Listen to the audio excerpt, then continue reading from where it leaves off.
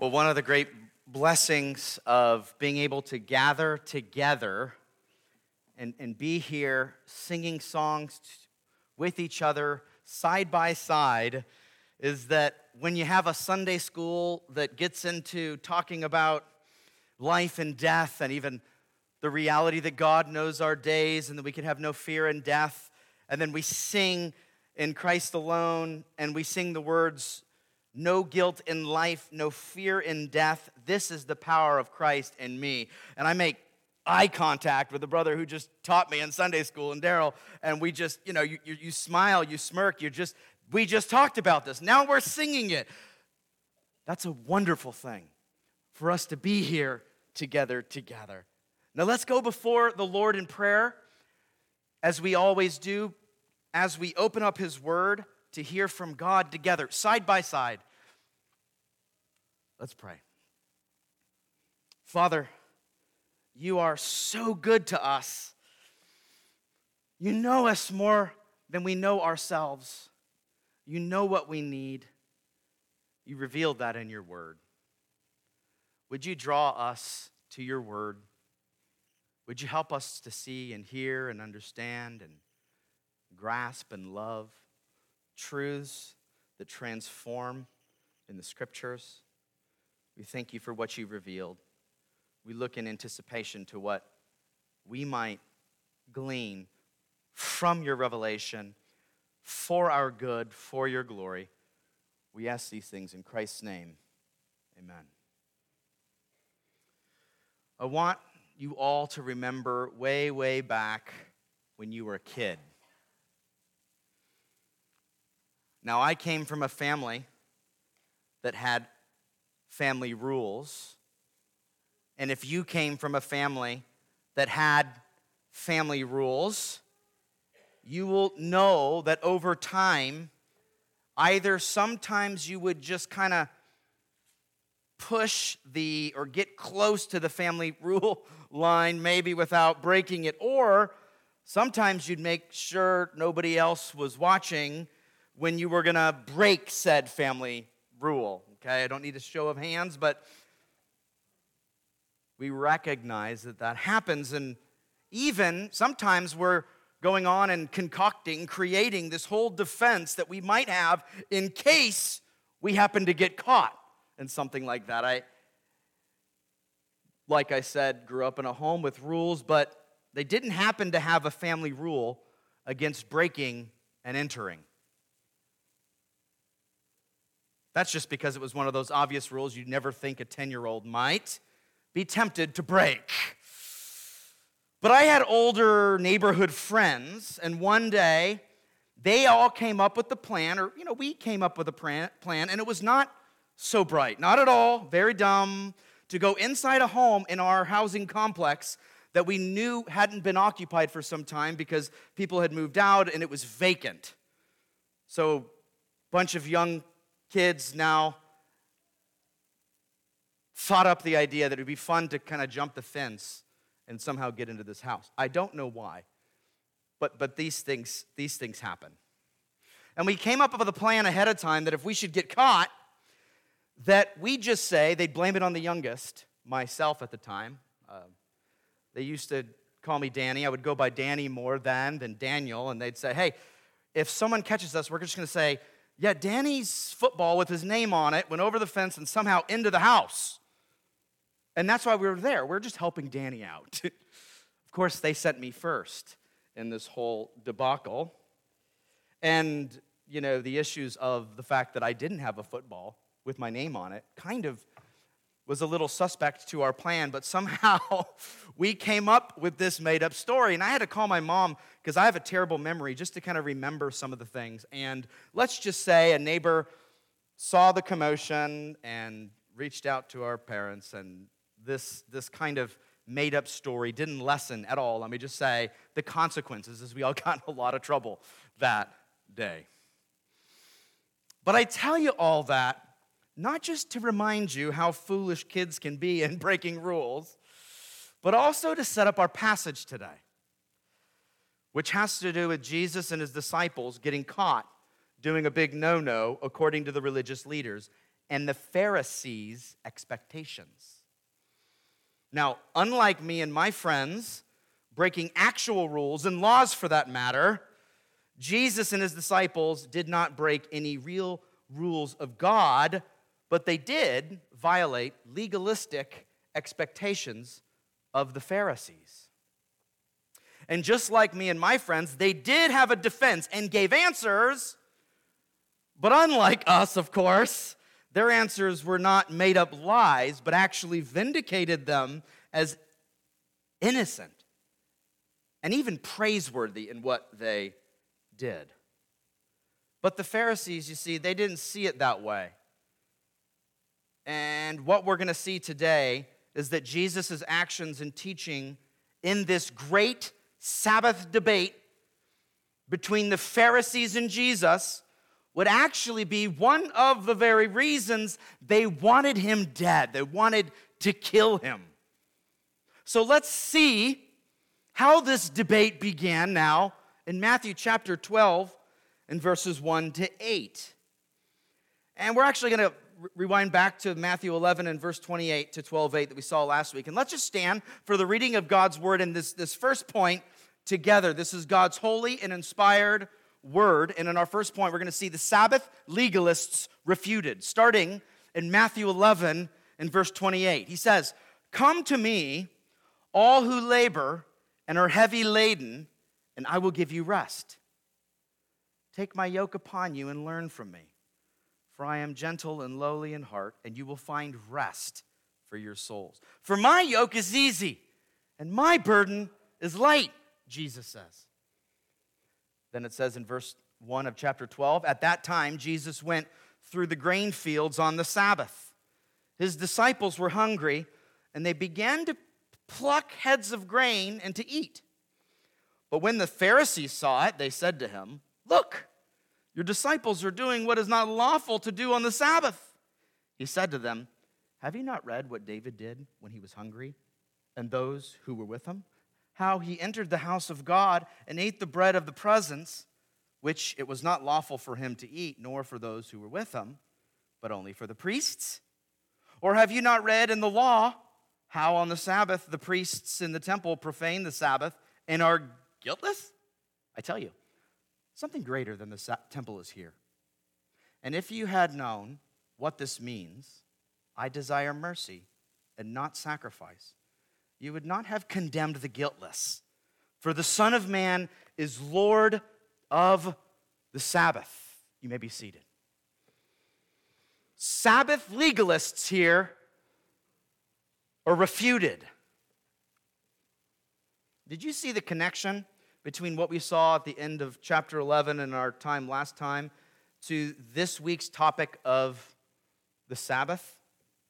Jesus says that the burdened people that can and will find rest in him, he calls them to himself. Then he goes out into a field, get this, and he wasn't surprised that these Pharisees were going to be there. I believe Jesus intentionally positioned himself and his disciples in view of these Pharisees in order to have this Sabbath debate or Sabbath showdown, if you will.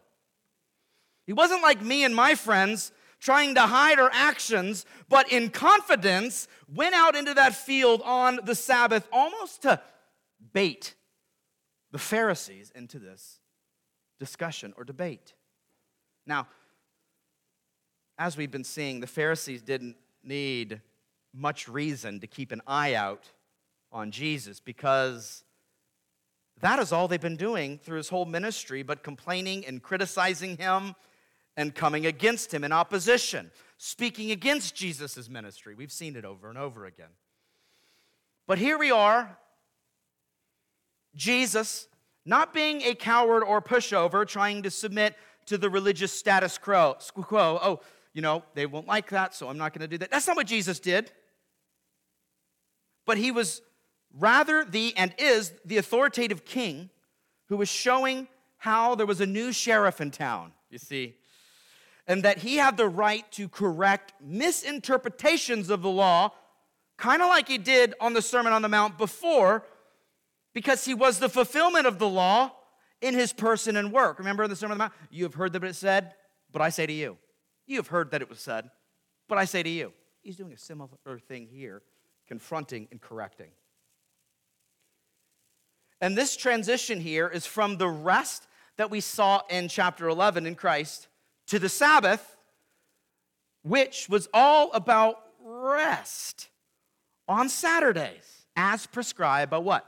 The Mosaic law for the people of God. But you see here the Pharisees and their many rules and additions to the law, add-ons, turned the Sabbath, which was supposed to be for people's good and rest all along, into a no-rest Sabbath, because their additional rules basically made even the most religious person who loves rules, maybe that's you, maybe that's someone you know, even the most religious person who loves that kind of thing, it would make even them anxious and nervous about all the ways they might unintentionally violate even the Sabbath expectations. One commentary points out the absurdity of the burdensome laws and even the practice of some Jewish people today, contemporary Jewish people, and this is how he describes it. He says, for that reason, some Orthodox Jews today use automatic timers to turn on lights in their homes well before the Sabbath begins. Otherwise, they might forget to turn them on in time and have to spend the night in the dark. Baths could not be taken for fear some of the water might spill onto the floor and wash it. Chairs could not be moved because dragging them might make a furrow in the ground. And when a woman was not to look in the mirror lest she see a gray hair and be tempted to pull it out. The Jewish people take these Sabbath laws, many of them, very extremely seriously even today. But as you could imagine, it was even more serious in the days of Jesus when he was walking the earth that we just read about in our context in Matthew 12. So seriously, just to point this out, that in some cases of history, the Jews would not even defend themselves if they were attacked on the Sabbath. Can you imagine? R.C. Sproul observed this: the Jews took Sabbath keeping so seriously that they were willing to suffer death to themselves and to their children rather than violate the Sabbath day. This took place during the assault of Jerusalem by the Roman general Pompey in 63 BC. The Jews refused to fight on the Sabbath as a matter of national honor. So, when Jesus came around, breaking their expectations and added rules, can you see why those who took it so serious wanted to kill him? They were unjustified in that, but you see how serious that this was. But even though times were changing with the coming of Jesus, he didn't really violate the regulations here in the Old Covenant, as the Old Covenant was still in force during this transitionary time when Jesus walked the earth. This is, remember, prior to his death, which established the new covenant in his blood. When he came around, these laws, Old Covenant laws, Mosaic laws, were still in force. And Jesus then gave a real defense, and defenses, plural, to the Pharisees, proving that he and his disciples were not sinning.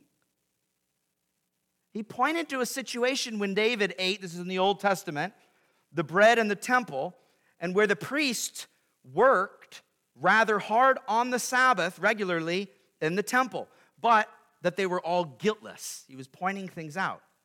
First, David and his men were in need, so their need took precedence, you see, to the ritual practices of the law.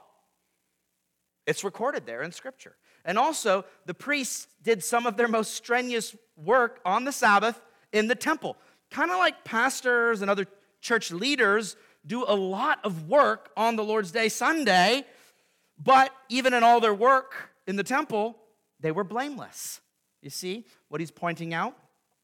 Jesus was like, earth to the Pharisees, have you ever read the Scriptures? Are you so dull? This is another reason they got mad at him. He's calling them out. But then look how Jesus even ups the ante here from well-known Old Testament examples and defenses to showing now how unique and powerful and the kind of authority that he had right there before them, in front of them. Once again, let's see it in Matthew 12 in verses 6 to 8 to kind of just bring this and drive this home. It says, I tell you, something greater than the temple is here. And if you had known what this means, I desire mercy and not sacrifice, you would not have condemned the guiltless. For the Son of Man is Lord of the Sabbath. This is a clincher argument. Not only were they not guilty because they were simply getting food in an appropriate way when hungry, and they were allowed, just to catch us all up, to pick food from farms for their immediate need. They weren't like sowing and reaping. This wasn't their job. They weren't working. They had a real need. And in the Old Covenant, it wasn't stealing. If you were on the road, out and about, if you had a need, you could meet that need, that short-term need to get you by as you go through. You're not, storing up things and taking all the... This was something in the Old Covenant that was allowed for them. So they weren't stealing. They didn't do anything wrong here, and they had a real need. And not only was there Old Testament precedence of both need and work based on the priest's role to vindicate them, and it did, but now Jesus just drops the mic in this debate and says what the Pharisees have continued to deny about him and claim that he was divine, that he was God, which infuriated the religious leaders who denied that he was the Messiah. Do you see all the reasons they were against him? He's like, not only am I going to put myself on the level of a king and of the priests, they'd be offended by that. But he says, I'm better than all of them put together. In fact, I'm better than the very temple itself that the priests justifiably profaned in their work on the Sabbath. This was a real shocking thing for them to hear, and they were ready to fight. They did not like what Jesus was saying. So you see here, as we've been saying regularly, the Pharisees were completely missing the point of the Sabbath and missing the point of the whole law itself. They're pointing to Jesus, but they just weren't seeing it. Because God has always desired mercy over sacrifice. This was a quote from Hosea 6:6 that we read here in Matthew. So if these religious Pharisees only knew the heart of God, they would know that it was lawful for hungry followers of Christ to pick food up and eat it even on the Sabbath. But that Jesus even had the authority to say what was right and wrong on the Sabbath is what he's getting here at the end there, not them. They thought they had the authority. Jesus is like, nah, I'm the king. I'm boss. He's the real deal. Jesus is Lord, Lord of all, including Lord of the Sabbath. Now, I said that that's a mic drop moment. That should end the debate. It's over. If there's a moment like that, that's the moment. It's over. But as we're going to see, the debate will go on, and the Pharisees will continue to come against Jesus. And before we move on, I want to ask you, do you today have the tendency in your heart to add to God's word and truths, add expectations on yourself and others that are somehow like not found in scriptures but just made up by you? If so, if we're adding those things on that can't be justified through Christ in the scriptures, it means that you're a legalist like the Pharisees, and you're not going to have any biblical warrant to stand on yourself. So the encouragement would be that when you teach and get excited about religious things and expectations, make sure it's actually biblical. Because those rules or burdens that you might put on somebody else, if they're not biblical, you're just being a Pharisee and you've got no ground to stand on. And did you know that some, even today, I've talked to some members of our church about this, even teach that the Sabbath, Saturday even, is still in force and push many burdensome requirements on people that have no biblical warrant to do so. I taught in Baptist Faith and Message during an evening service on the Lord's Day and kind of leaned into this a little bit. We may have friends that heap up expectations upon us for Sabbath keeping, or some people transition the Sabbath rules of the Saturday and kind of move it over to Sunday, and in a kind of way that we don't really see the New Testament scriptures or Jesus or anyone actually doing, but they just decide to make those rules just transfer over and don't believe that the scriptures reveal that.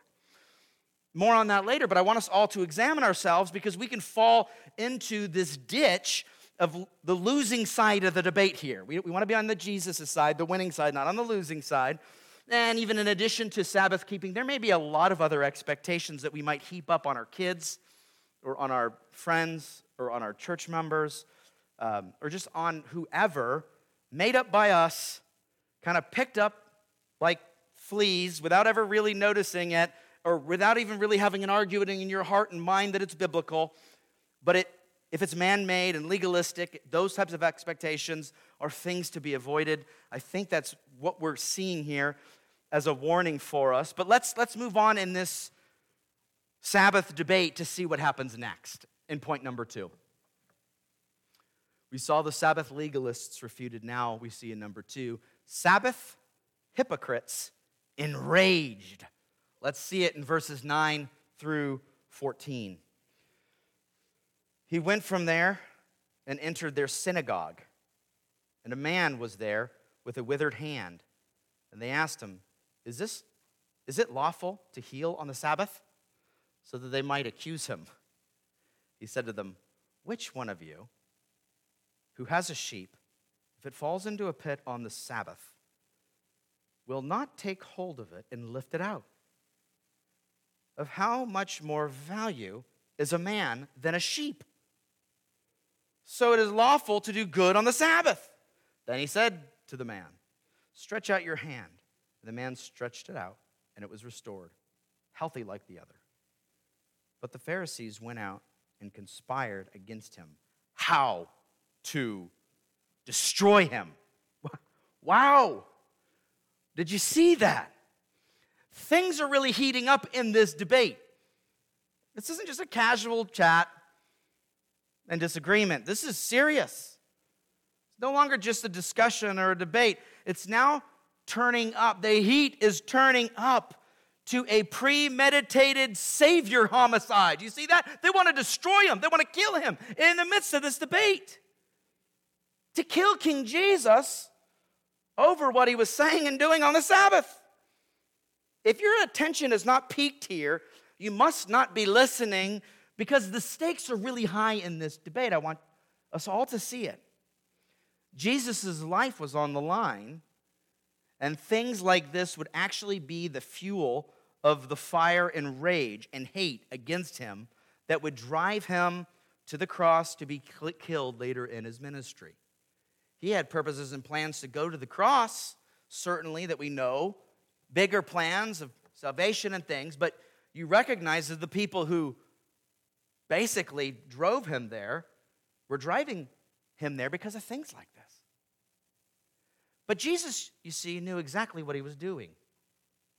He wasn't afraid. And as mentioned before, he, of course, went to the field to start this debate.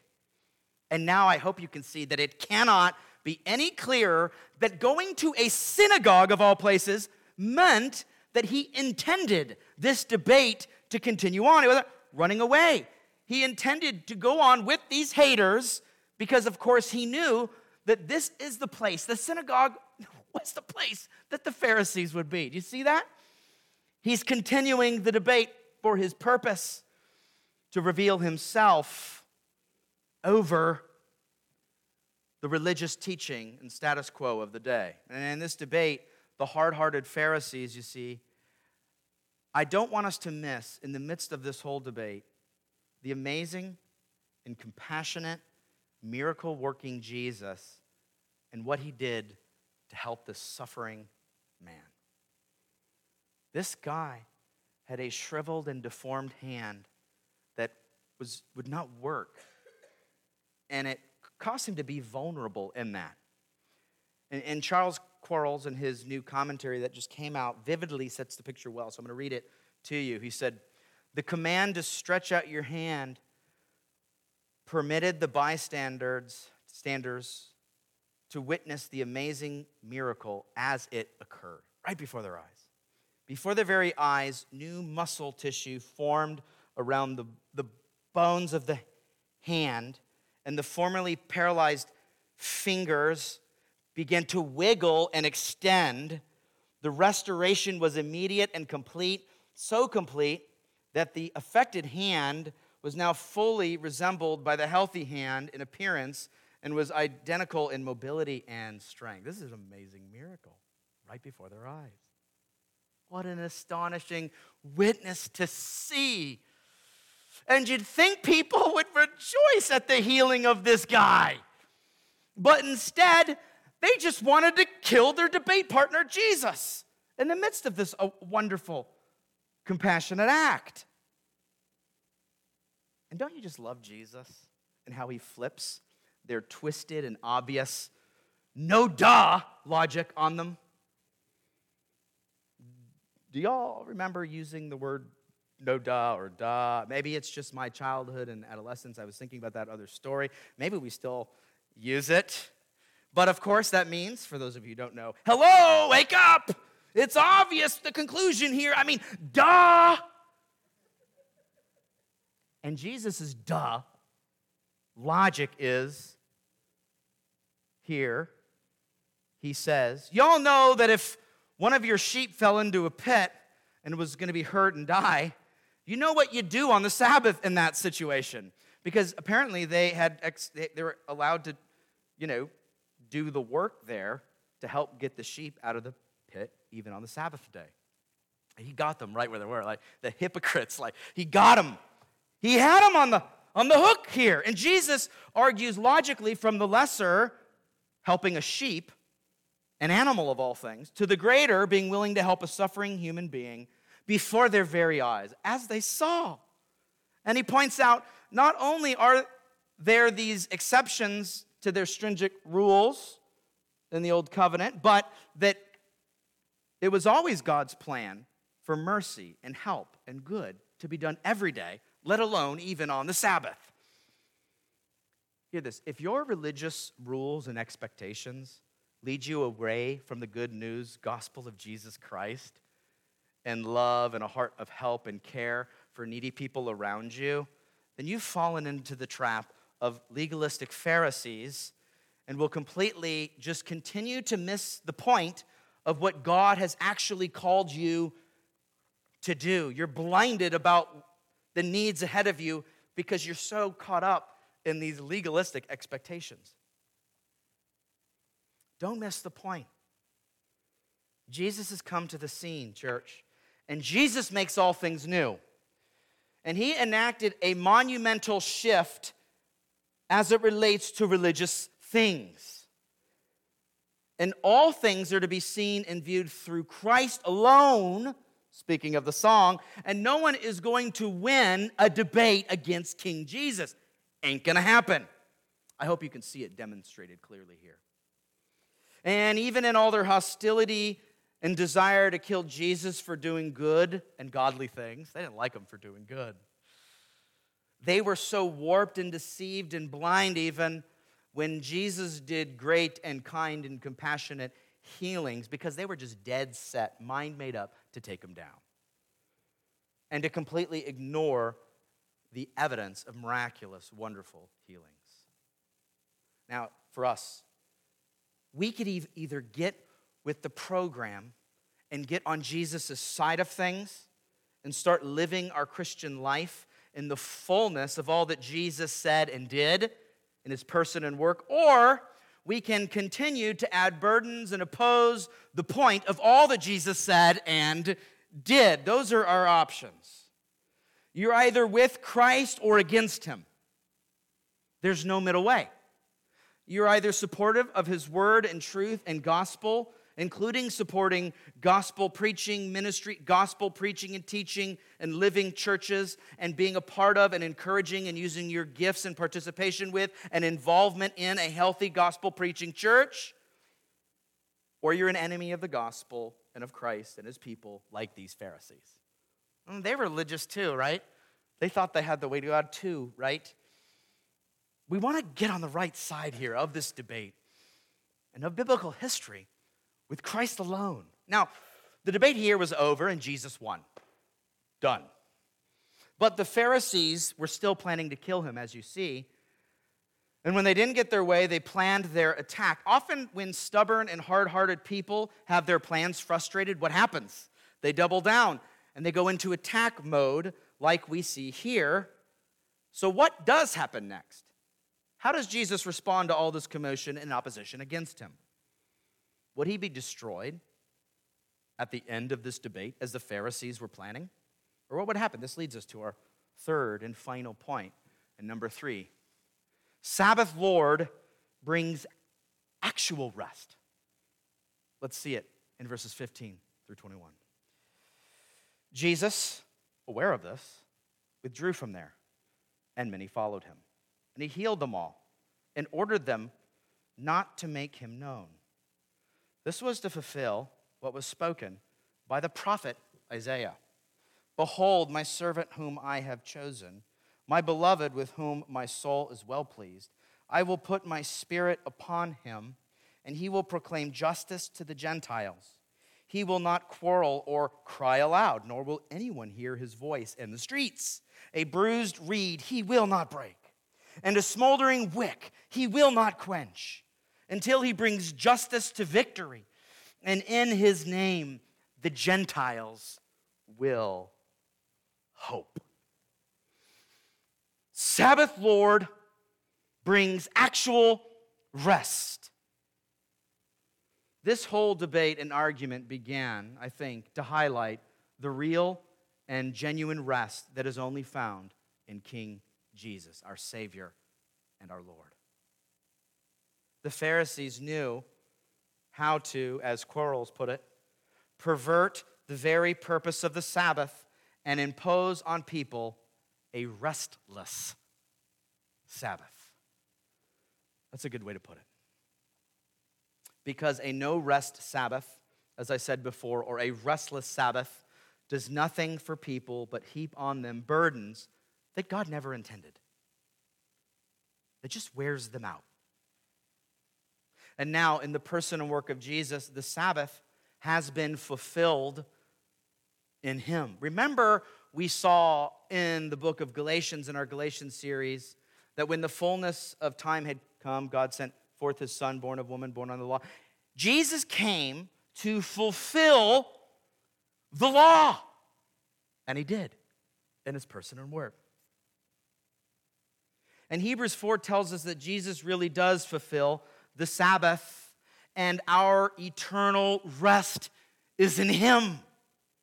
Hebrews 4, 9, and 10 says this, so then there remains a Sabbath rest for the people of God. For whoever has entered God's rest has also rested from his works as God did from his.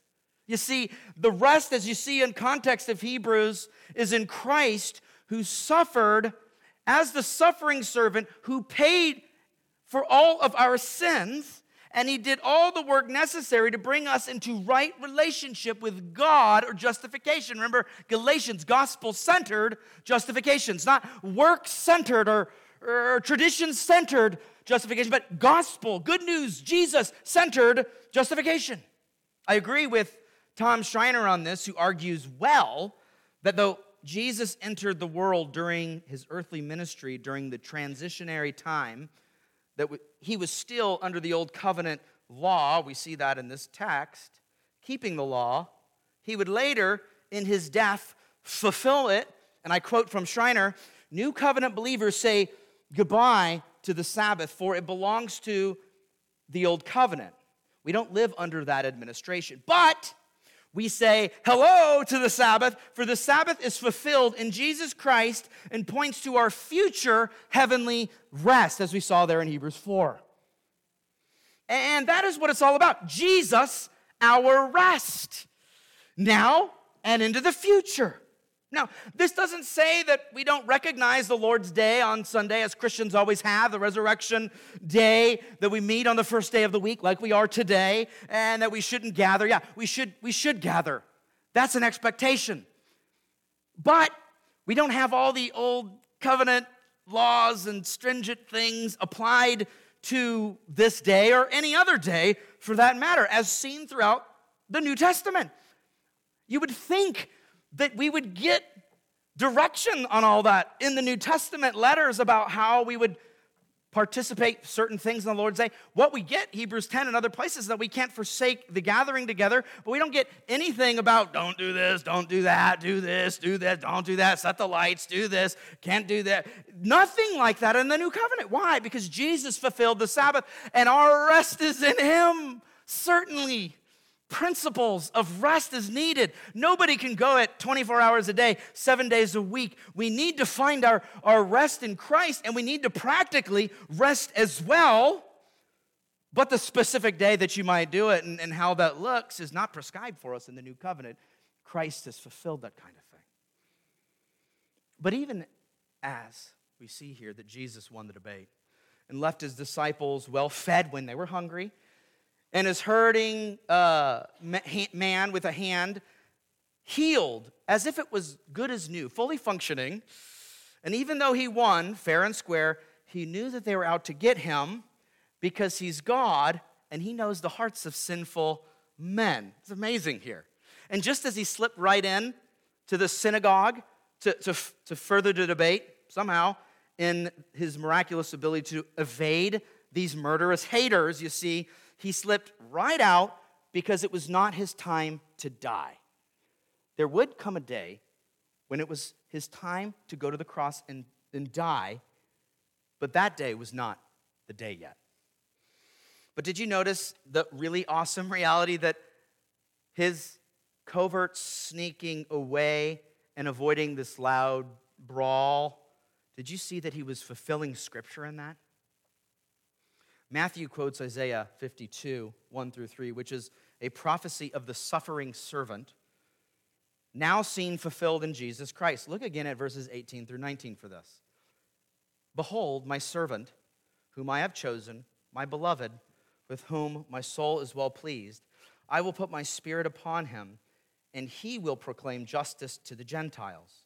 He will not quarrel or cry aloud, nor will anyone hear his voice in the streets. Jesus, using his jujitsu sneak evasion tactics to get out of there and not having a all-out screaming match or battle that would lead to his death that day in the synagogue, actually fulfills Old Testament Scripture. Because he would go from this debate and just keep on healing even more and more people on the Sabbath because it was lawful and good for him to do that kind of gracious and compassionate good work on the Sabbath. You see that? And if those Pharisees and religious leaders were mad about the healing of this one guy with the withered hand, it's good that Jesus got away because he kept on healing more and more. Everyone who came, he kept on healing them, and then he asked them to keep it under wraps because it was not his time yet to die. So he could avoid being killed too soon outside of God's plan. And you see, Jesus was all about helping people, wasn't he? And showing grace and mercy to the hurting. And though the religious leaders rejected him, what does he do? He goes to the Gentiles. He gives Gentiles, non-Jewish people, hope. Non-religious people, hope. The Pharisees, you see, heaped up burdensome laws and expectations to break people down and make them tired, exhausted, broken, abused even, as we saw earlier in Matthew chapter 9, as we saw together before. I'm going to read it again in verse 36. It says, when he saw the crowds, this is talking about Jesus, when he saw the crowds, he had, what? Compassion for them. Why? Because they were harassed and helpless, like sheep without a shepherd. He saw people with bad religious leaders who hurt the sheep and were selfish, kind of like the wicked leaders of old who only cared about feeding themselves and were harsh with the sheep, abused the sheep, And we're going to see later in this very book, later in the series, in Matthew chapter 23, when we get there, Lord willing, Jesus pronouncing woes to the scribes and Pharisees. Read it this afternoon if you want to get more, because he says a lot here. Cursing them, judging them, saying that they were nothing but mere hypocrites who don't practice what they preach. And in verse 4 of Matthew 23, he says, amongst other things, they tie up heavy burdens, hard to bear, and lay them on people's shoulders. But they themselves are not willing to move them with their finger. You see the hypocrisy? This describes Jesus' debates and his opponents in the debate, doesn't it? Jesus is not only going to win the Sabbath debate that day, and he does, but further fulfill Scripture to show this gentle and lowly Savior that we saw last week, even today. Really, he was the only one who was going to provide actual rest. Hear this, everyone, if you take away one thing from this sermon. Hear this, kids, young or old, Jesus himself is the only way to rest. There is no rest outside of Jesus. Only toil, only hardship, only judgment, only more and more works and burdens, and less mercy and grace. Actually, none of it. Without Jesus, there is no rest outside of him. So if you don't know Jesus today, the fact that he died to pay for the sins of many and their many evil deeds, if you don't know Jesus in that way, for you personally, if you don't know that he died for sinners, even yours, should you just believe in him and be saved? And if you've found yourself broken and hurt and abused and tired and unsure, if you could even make it another day. Why? Because it's like your light is flickering out. Maybe that's you. Here again also the fulfillment of Jesus from Isaiah chapter 52 as quoted here in Matthew 12, 20 through 21. A bruised reed he will not break, and a smoldering wick he will not quench until he brings justice to victory, and in his name the Gentiles will hope. So all who are weary and weak and heavy laden, Jesus will not discard you like most would just toss out a broken reed or a smoldering wick. The illustration points to useless and broken items that would normally just be trampled and discarded because they're useless in the eyes of the world. But you see, Jesus here, he doesn't do that, does he? Does he? No. Instead, he takes the broken and abused and hurt and burdened down, and he lifts them up because of his love and mercy. That's just the kind of Savior Jesus is. And he takes the dwindling down and wasting away someone who has no earthly hope and is about to be snuffed out without light and completely zapped of all energy. And he carefully and delicately and patiently and lovingly and gently restores and gives hope in the midst, even when they're dying inside. Are you dying inside? Have you lost hope? Are you broken and weary and weak and at the end of your rope? Let me speak directly to you. Jesus is the Savior for you. He will not make bad things worse like the Pharisees will and would. He can and will make things better because he can and will be gentle for you. And he went to the cross to die for all your sin and guilt. And he will be compassionate to rescue you from your current state of brokenness and being downhearted. Come to this gentle and lowly Savior, who is the one who can actually provide for you rest and forgiveness and help in your time of need. Let's pray to this God that he might draw hurting people to his Son, even right now. Our Father and our God, we just ask desperately that you would draw people to you who do not know you and who do not have hope. We pray that you would provide and bolster the current hope, even if it's dwindling, of the believers that are here today, that they would see in you the answer, the hope, the solution to everything, and that you would really be there and comfort them through your Son. They need it. We need it. We all need it. Would you just pour that out upon us, Lord? Would you do a mighty work? Oh God, we ask these things in the name of your powerful Son, Jesus Christ. Amen.